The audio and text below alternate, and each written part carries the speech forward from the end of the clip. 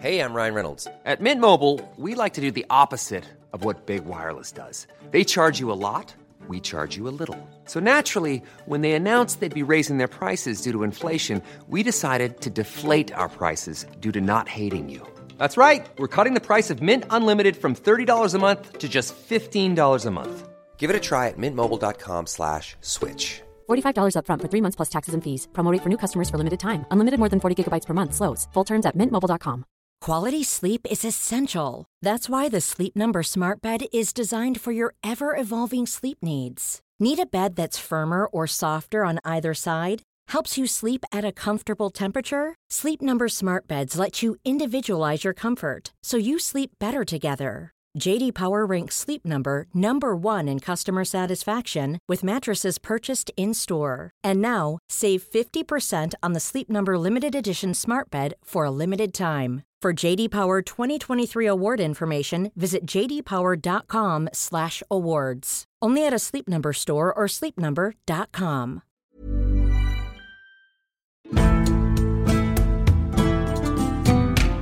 Hello, and welcome to Gone Medieval. I'm Dr. Kat Jarman.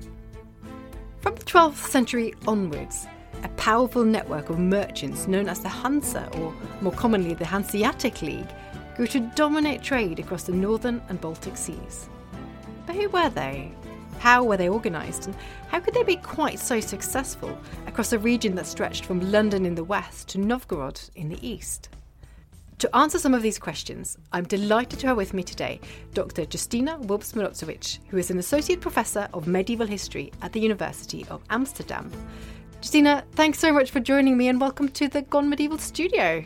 Thank you so much for having me. I'm really looking forward to discussing the Hansa. Yeah, I've been looking forward to this. I mean, Hanseatic League is something that as growing up in Norway, I certainly had heard a lot about and going to places like Bergen, but never really understood what it was all about. I wanted to ask you, first of all, I mean, how did you get interested in studying this particular topic?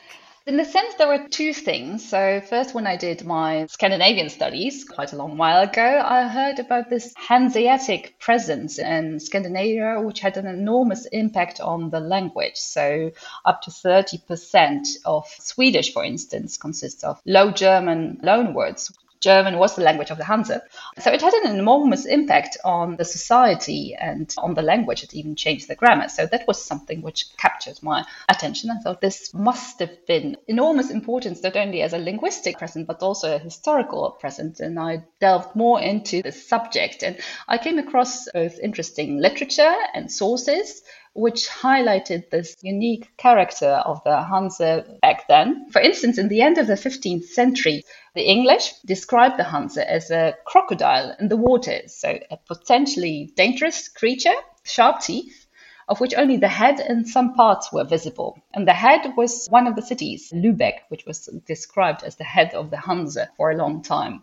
But actually, this creature consisted, you could say, of many heads and many parts, which were both very medieval in the sense that they existed in Europe, like guilds, but which in combination of its features made it a unique phenomenon in European history, and a phenomenon which was present for at least 500 years, so since the end of the 12th century until the 17th century. So really, it was something that had a really huge impact, and also on England. So we're going to get into that a little bit later on as well. But I think it's, to me, as having grown up in Scandinavia and moved to England, you don't really hear so much about it. It seems like much more of a Scandinavian or that part of Northern Europe around Germany, those areas. But actually, it did have a big impact on England as well, didn't it? And a big connection. Yes, indeed. Merchants from German cities, which later became Hanseatic cities, were present in London since the late 12th century. They established a settlement, which was called the Steel Yard, which was positioned south of the Thames Street, and quite some excavations done also in the area. But right now it's Cannon Street station, so you can't see much of it anymore. But it was a settlement of traders coming from various cities and living together and enjoying privileges given to them by the English king. voyaging and doing trade and being a kind of spider in the web of European economy, European trade, and really vital for England in providing grain from the Baltic, but also being a channel for English textiles, English wool, and other products. That really connected England to other parts of Europe, as well as it did Scandinavia. So if we were going to go really back to basics then, can you give us a sort of definition of exactly what the Hanseatic League really was? Well, actually, I'll start with a definition of it was not, because this is the way Hanse described themselves. In 1469, for instance, in a rather famous speech to the English king, who was exasperated and wanted to know, so what kind of opponent do I have here? Who are you? They said, we're actually quite a special organization. So we are not a trading company. We are not a corporation. We're not a corporate body or even a corpus, a body, which was quite a medieval notion of describing an organization. We're quite different. We don't have common property. We don't have a treasury, no seal. We don't swear an oath to each other. There's no common representative, no common leader, and no common ruler. Instead, they kind of positioned themselves as a confederation of mutual consent, so something very vague. And it was vague on purpose because it served the purpose to avoid a liability for each other's actions. So this was a very clever way of doing it, but it illustrates that contemporaries didn't know what the Hanse was, how to describe them. Hanses themselves avoided describing them, and they often actually didn't use the term in their interactions between themselves. And it also makes it difficult, really, for researchers nowadays to describe them. And I can imagine for someone who has not heard about the Hanse at all, also difficult to grasp. So what was it? But it's actually this very essence of this undescribable crocodile which makes it interesting. But of course, as researchers, we have to have a kind of working consensus of what it is, the subject that we are dealing with. The kind of working definition of the Hanse is that it was a network organization of merchants and cities, so 70 large cities in the German-speaking area where German law was governing the urban life, and up to 130 smaller towns. So an organization which in its extreme, you could say, counted up to 200 cities, functioned under various rulers and partly under various laws. It extended really over a large area, not only in Western Europe, but also up to the Baltic. For instance, Val and Tallinn were also Hanseatic cities. And it was an organization which was also rooted in various areas through the settlements which they established. So the London Steelyard was one of them, one of the most important ones. There were 3 other large settlements in Bergen in Norway, and Novgorod in Russia, and also in Bruges in Flanders in the Low Countries. And there was also a host of other smaller settlements scattered across Europe, some more permanent, some functioning only for a couple of months per year. So a very extensive and large system. The Hanse was an organization which was mostly about protecting trading rights, privileges, but it was also about making it easier for merchants and their families and sailors to move through Europe, either for shorter periods of time or to settle in another city. And it was a unique European phenomenon. I think that's a really good explanation, even though it's clear why it's so complex. I mean, I did wonder, do we know much about how it originated in the first place? How did it come about? Is that something that we know much about? The Hanse started as an organization of traders, and it grew in the course of the 14th century into an organization of both traders and cities. So in the 12th century, time when urbanization really also took off in Europe and trade expanded, where population numbers also started to grow, there were groups of merchants who ventured to new markets and settled for periods of time and who needed protection. So both physical protection, that's why they moved together, and they were often called Hanses, so a term which was not unique only for the Hanse later, but this was a group of merchants as a term. So we see such presence in England of merchants coming from what later were to become Hanseatic cities, to Flanders as well in the early 13th century, to Russia in the 12th century, Novgorod, but also Scandinavia. So Visby, Gotland was also a pivotal place where they appear. So we see an increased mobility and economic activity going on in Europe. And these traders really jumped into it. There's increased production of various goods and exchanges. And in the course of the 13th century, traders coming from what was to become the Hanseatic area decided to use a kind of common umbrella term. It was, on the one hand, the German Hanse, which was used and which we see appears in privileges by the English king and also in Flanders, and also traders of the Roman Empire. So also quite broad in vague terms, but what is important is that these were collective terms. So these were not privileges given to merchants from one town or city, but from various cities, that they really decided to not only move physically together, to search protection physically together, but also function under collective privileges. That this is one of the most important aspects which was of value for the traders. And from then on, they became also a political power. So kings and rulers, bishops negotiated with them because it was obviously beneficial both to merchants and the cities from which they came and to rulers to make sure that the exchange was smooth and growing and beneficial for all parties. I mean, it sounds quite remarkable, and it sounds like a really quite sophisticated and clever way of being able to work across such large areas, because we're talking a really huge area here and so many different countries and interacting with all those different kingdoms. Is that part of the success, do you think? Is it the fact that it wasn't really so well defined? Is that why it was able to thrive so much, do you think? Yes, definitely. So the fact that they did not operate under one ruler who would offer them protection, but that they had to organize it themselves. So we had city councils cooperating, representatives of city councils meeting regularly at Hanseatic diets, as they were called, organizing those settlements abroad, establishing rules together, setting up a whole system of communication, pragmatic literacy, which had to straddle geographical distances, political boundaries, boundaries between legal systems, and at the same time making use of things like, indeed, the language that I mentioned. They all literally spoke more or less the same language that facilitates contact and trade. So I think taking both differences and difficulties of functioning in medieval Europe at the time into account, and at the same time making use of commonalities, of connections, of the fact that they moved around established networks, family networks and business networks, was a vital element of success. And the same perhaps also partly in comparison to Italian trade, which was also flourishing at the time, and especially in the later Middle Ages.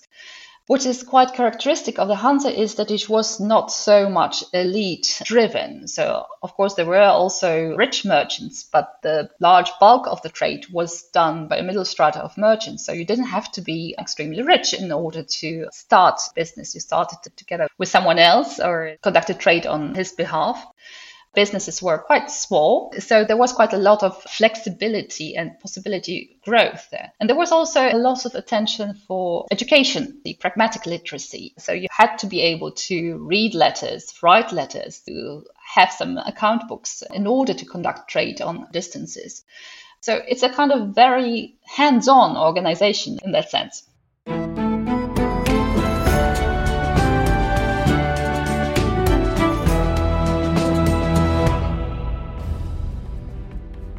100 years ago, one of history's greatest discoveries ever was made in the Valley of the Kings. The tomb of Tutankhamun was found, intact with thousands of treasures.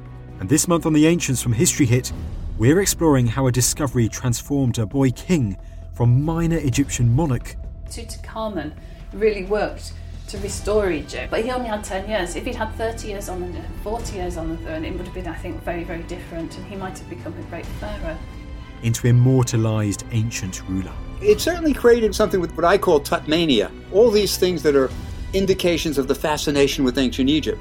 But I think it did indeed inspire people to become archaeologists. Join me, Tristan Hughes, every Thursday on The Ancients from History Hit as we delve into the life and legacy of Tutankhamun, wherever you get your podcasts.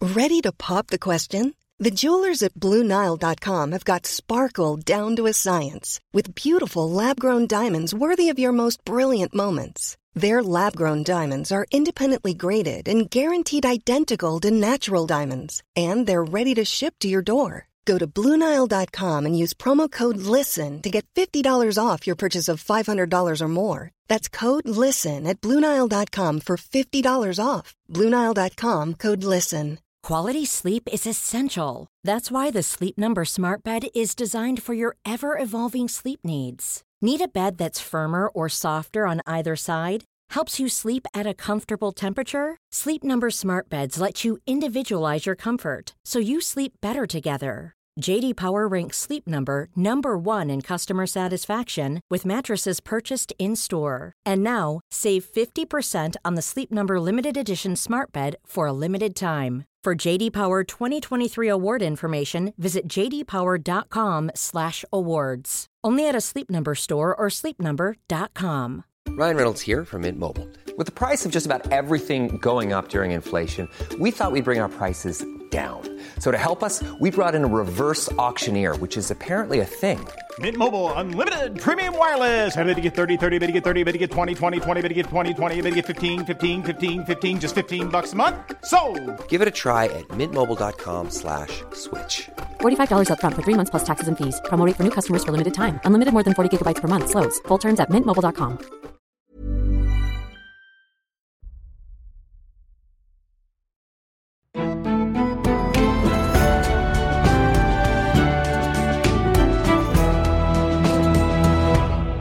I wanted to move on a little bit to your current research that you're working on now, because you've got a research project at the moment which looks at conflict management, and specifically within this sort of context.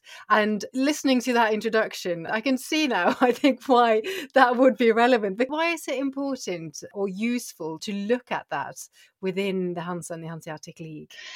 Perhaps one thing to point out first, it was not a Hanseatic League. So this is a term which has appeared in English a long time ago, a translation of an older term, a German one. But a league presupposes an organization which is more consolidated than the Hansa was. So the Hansa was not a league. It was also not a guild in that sense. So it's not a fossilized organization of cities or of merchants. But this difficulty of description makes it that researchers have focused a lot on the structure of the Hansa. Whereas in our project, we have indeed moved more towards what the Hansa did for its members. So the function of it. And one of the important functions, which was indeed necessary, was dealing with conflicts which were inherent both to being abroad, contact with rulers, but also obviously internal conflicts which would arise both between cities and in those settlements of basically foreigners living together suddenly for a couple of years in, let's say, Bergen, are fascinating in that sense that they reveal dynamics, interactions between in a kind of much more faceted way. They shed much more light on the interaction, because when something goes wrong, that's when you write. You have to either send a letter about it to your city council, or there's a court case going on. So we have those sources as historians, and the councils in Hanseatic cities kept records very meticulously. So this is a really fascinating source to study. And what struck me when I was going through sources in various archives was that the Hansa was not only about conflict resolution, about really finding a solution, but also about, and here comes again this pragmatic aspect, realizing that some conflicts were unsolvable. So you had to find a modus vivendi together. And also that conflict prevention was a very important aspect of the interaction. So there's a sophisticated way of incorporating conflict into life. So not treating it as something that occurs and has to be resolved and removed as quickly as possible. No, conflict is the part of life in Hanseatic cities and for Hanseatic merchants. So they develop practical ways of dealing with it. For instance, if two cities were at odds with each other, that there was a spelled out rule that representatives of a third one were to try to mediate. In many of the sources, it was underlined that if merchants were in conflict with each other, they were to first try mediation or arbitration, so smaller scale, only then move to a court. which is obviously more costly to do, but sometimes also necessary. And developed also a really pragmatic system of using each other's courts. They were not seen as foreign courts. So, for instance, if you were a merchant from Hamburg and you ended up having a fight in Lübeck, you could count on it that you would be treated in Lübeck fairly and more or less as if you were a citizen of Lübeck. Because there was the underlying idea of reciprocity. If you were treated fairly in Lübeck, then Lübeckers would hopefully encounter the same kind of treatment when they came to Hamburg. Indeed. I like the idea of that. I can see how that really facilitates movement, because if you want to encourage people to trade widely and to travel and to move, you've got to give them some sort of certainty, haven't you, and about how they can live their lives and operate and trade. So, I mean, that sounds very clever. Do you see geographical differences in that? Did that way of operating function across the entire area? Or were there regional differences between, say, London and Novgorod? Or was it actually quite successful across the whole area? It was quite successful across the whole area, and that was connected to the fact that they met regularly representatives of cities and of those settlements abroad, like London, for a couple of days, couple of weeks, and talked about all kinds of matters, negotiated, but also streamlined, for instance, their policy when it came to privileges, decided on rules connected to the shipment of goods, all kinds of matters that came up. So we have those really wonderful sources, which are descriptions, reports of meetings, and they are much less dry than reports nowadays. So here about fights and people standing up and leaving the room because they're annoyed, and negotiations being conducted in taverns to keep things going, and then they are coming back in. So this happened at this level, but also the Hansa was divided into 3 and later 4 regional parts. So there were also regional meetings of this kind going on. And for some of them, for instance, for Prussia, which is my area of research currently in the project, there are also these kinds of very vivid reports of meetings and gatherings. So there was enough platform for coordination. And I think this was vital for the longevity of the Hansa. Otherwise, the organization wouldn't be able to function for such a long time. Obviously, in the late 15th and 16th century, when states really started to consolidate, the power of princes and rulers and kings became greater, that the Hansa got into trouble, and they indeed tried to reform themselves more into the direction of a league, but it was not very successful. Cities became less important, less prominent in the political system. So in the 17th century, the Hansa seemingly dissolved, but in a sense, the spirit of it continued to exist in the major cities in Lübeck, Hamburg, and Bremen. They kept calling themselves Hanseatic cities, and they still do, actually. Yeah, so they're sort of living on that heritage, I suppose, in a way. So you've been telling me about some of these records that we've got, some of these sources that you've been using. But actually, when we were planning this episode, you told me about a collection of letters that have come to light that actually give a really extraordinary insight into the lives of some of the people involved here. Tell us about that collection of letters. Yeah, this is a book, a source edition, which has just come out with Brepols. And it's, on the one hand, merchants' letters from 1533 and also all kinds of other documentation, which really show how London and Antwerp and the Hansa were connected in this period. These are 35 letters. The majority of them are actually English letters, so not Hanseatic merchants, but merchants who stayed in Antwerp and wrote to their wives and bosses and family members. There are also several Dutch letters and a Hanseatic one as well. But the interesting thing is those letters never made it from Antwerp to London, where they were supposed to go, but they were captured by privateers in a war in which the Hansa was involved. So the letters ended up in Lübeck and also in the archive of Lübeck, and they were left unopened for more than 400 years. And this is a very rare find.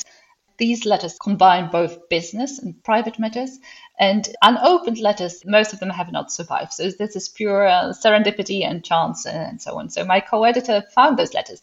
Actually, already 1990s, long time ago, but left it as a side project because it's an intricate matter. So it took the corona pandemic for him to go back to this collection. Then he realized that he needed also some help, also with the Dutch part and some other aspects. So we both decided it was a nice corona project.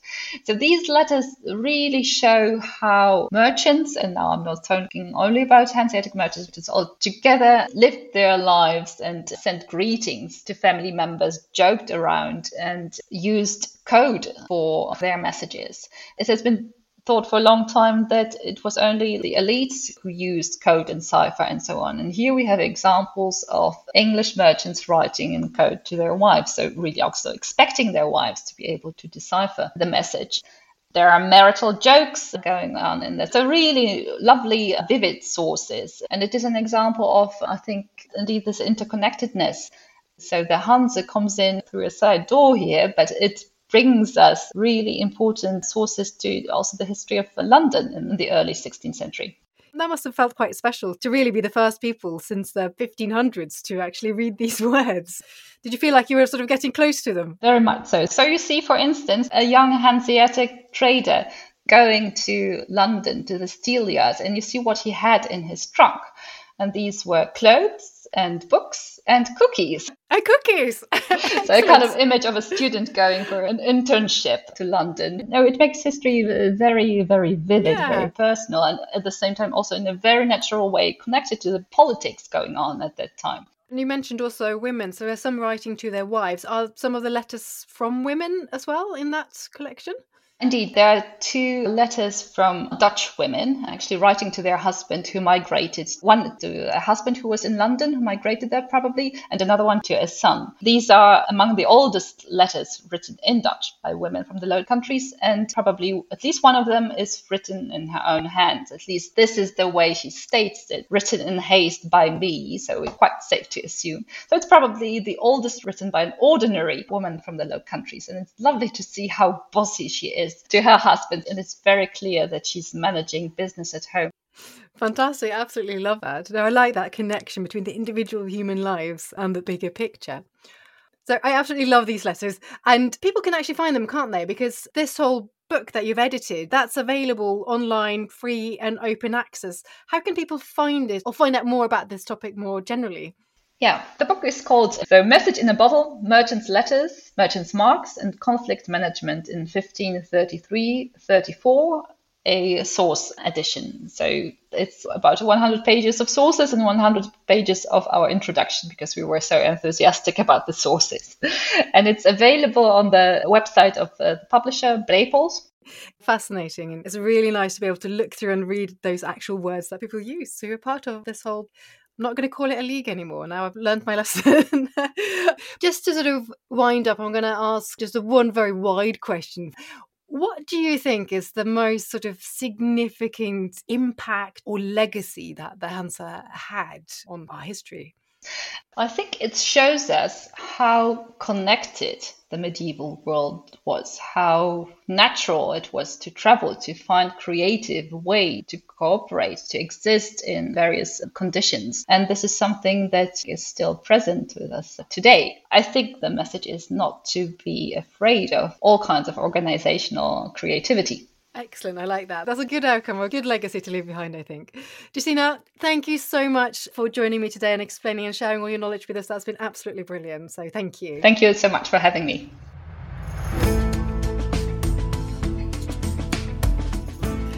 And thank you all for listening. This has been an episode of Gone Medieval from History Hit.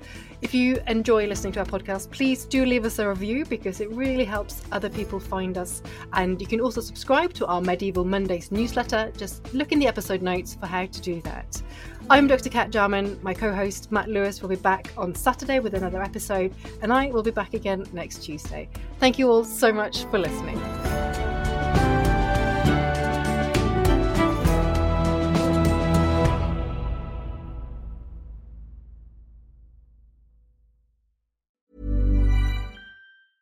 Small details are big surfaces. Tight corners are odd shapes. Flat, rounded, textured, or tall. Whatever your next project, there's a spray paint pattern that's just right. Because Rust-Oleum's new Custom Spray 5-in-1 gives you control with 5 different spray patterns. So you can tackle nooks, crannies, edges, and curves without worrying about drips, runs, uneven coverage, or anything else. Custom Spray 5-in-1. Only from Rust-Oleum. When you make decisions for your company, you look for the no-brainers. If you have a lot of mailing to do, Stamps.com is the ultimate no-brainer. Use the Stamps.com mobile app to mail everything you need to keep your business running with up to 89% off USPS and UPS. Make the same no-brainer decision as over 1 million other businesses with Stamps.com. Use code PROGRAM for a special offer. That's Stamps.com, code PROGRAM. Thank you for listening to this episode of Gone Medieval. Please follow this show wherever you get your podcasts. It really helps us out and you'll be doing me a big favour. Don't forget you can also listen to all of these podcasts ad-free and watch hundreds of documentaries when you subscribe at historyhit.com/subscribe. As a special gift, you can also get your first 3 months for just £1 a month when you use the code MEDIEVAL at checkout.